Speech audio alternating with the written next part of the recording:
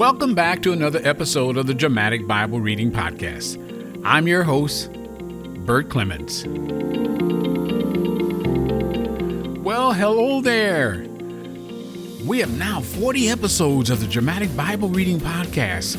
Wow. Hey, don't forget to subscribe so you can go back and listen to them all. The book of Matthew, the Gospel of John, the book of Acts, and now we're reading in Romans. And today we'll be reading chapter 4 of Romans, Justification by Faith, Evidence in Old Testament. Now let's go to the reading.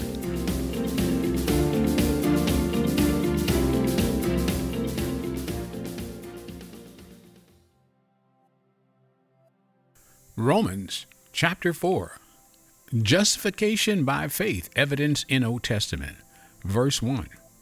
What then shall we say that Abraham our forefather according to the flesh has found? For if Abraham was justified by works, he has something to boast about, but not before God. For what does the Scripture say? Abraham believed God, and it was credited to him as righteousness. Now to the one who works, his wage is not credited as a favor, but as to what is due. But to the one who does not work, but believes in him who justified the ungodly, his faith is credited as righteousness. Just as David also speaks of the blessing on the man to whom God credits righteousness apart from works. Blessed are those whose lawless deeds have been forgiven, and whose sins have been covered. Blessed is the man whose sins the Lord will not take into account. Is this blessing then on the circumcised, or on the uncircumcised also? For we say, faith was credited to Abraham as righteousness. How then was it credited? While he was circumcised or uncircumcised? Not while circumcised, but while uncircumcised.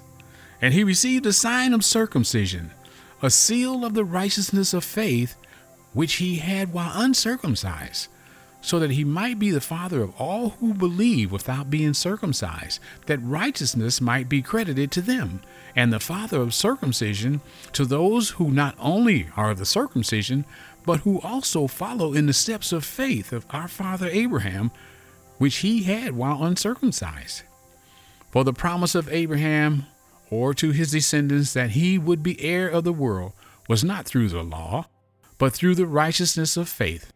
For if those who are of the law are heirs, faith is made void, and the promise is nullified. For the law brings wrath, but where there is no law, there also is no violation. For this reason it is by faith, in order that it may be in accordance with grace, so that the promise will be guaranteed to all the descendants, not only to those who are of the law, but also to those who are of the faith of Abraham, who is the father of us all. As it is written, a father of many nations have I made you, in the presence of him whom he believed, even God, who gives life to the dead and calls into being that which does not exist. In hope against hope he believed, so that he might become a father of many nations according to that which had been spoken. So shall your descendants be. Without becoming weak in faith, he contemplated his own body, now as good as dead, since he was about 100 years old, and the deadness of Sarah's womb. Yet with respect to the promise of God, he did not waver in unbelief, but grew strong in faith, giving glory to God, and being fully assured that what God had promised, he was able also to perform. Therefore it was also credited to him as righteousness. Now not for his sake only was it written that it was credited to him, but to our sake also, to whom it will be credited as those who believe in him who raised Jesus our Lord from the dead.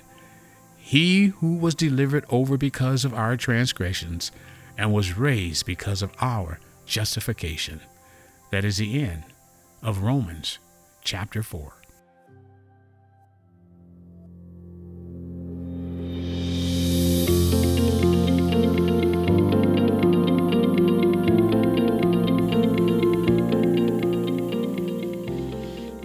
Well, that concludes another episode of the Dramatic Bible Reading Podcast, Justification by Faith in the Old Testament. Abraham believed God before circumcision, the grace shown to Gentiles as well as the Jews. Hey, you don't want to become weak in the faith, so continue to listen to His Word and tell someone about this podcast, because faith comes by hearing, and hearing by the word of the Lord. Until next time, I'm your host, Bert Clemens.